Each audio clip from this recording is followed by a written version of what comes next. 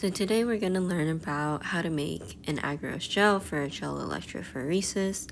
First you get started with assembling all of your objects, and then you start with weighing out your agarose. So depending on how dense you want your agarose gel to be, you measure it out with the grams per milliliters of TAE buffer.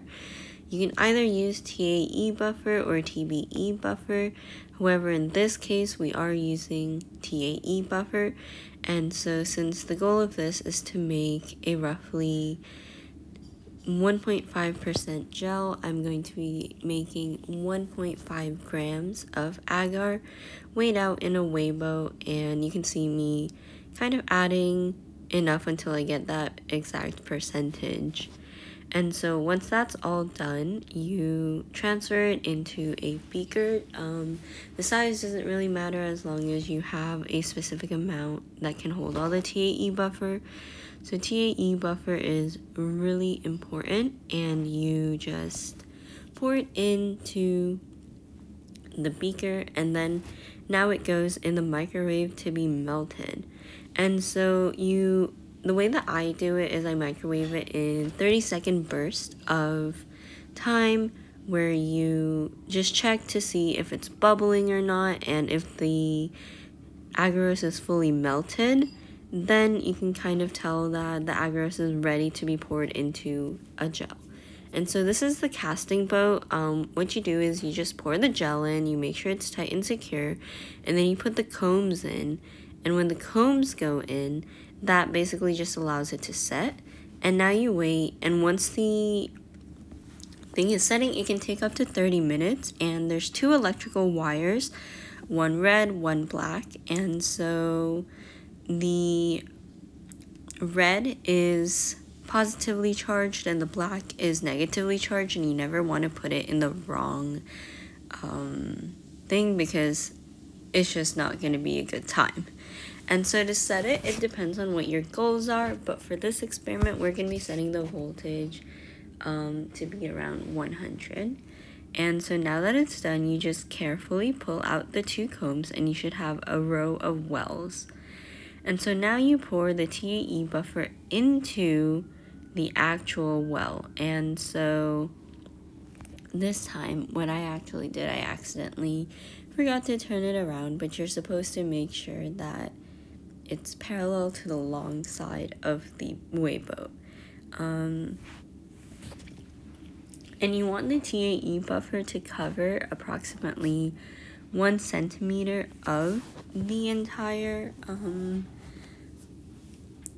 container, so that it fully submerges the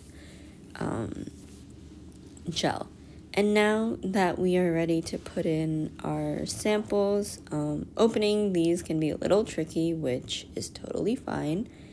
But so you start by putting in a DNA ladder, and a DNA ladder has a bunch of already pre-cut sizes of DNA. And so when you put in the DNA ladder, that basically gives you something to compare the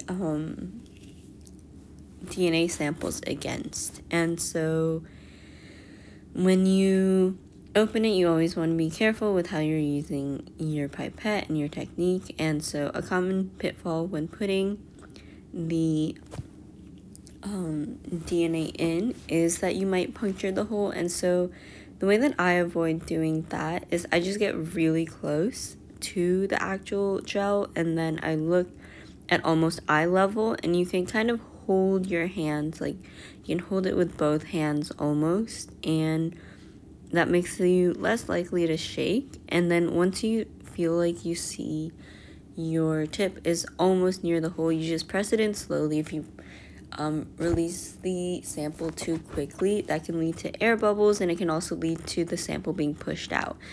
And you can kind of obviously tell that there is actual sample in there. Now we're going to talk about some common pitfalls when it comes to agarose gels. So if your gel is undercooked, you're not going to have a good matrix, and it's not going to separate DNA properly. If your gel is underrun, then that means that the bands might not separate enough. If it's overrun, you might actually run your bands out of the gel, and they might no longer be in the agarose gel, and they're just going to be gone. If you run your gel in the wrong direction, DNA is negatively charged, and so it's going to be pulled towards the positive end. If your positive end is nearer to the wells, then you're going to run your sample out of the well. If your sample is not in the well and it's just diffused into the solution, obviously it's not going to run through the gel.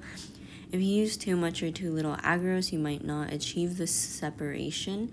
Depending on the size of your samples, you want to find a gel that separates it, but not in a way that the matrix is too thin and your samples are going to migrate too quickly, or if there's too much sample and you're just not going to separate it.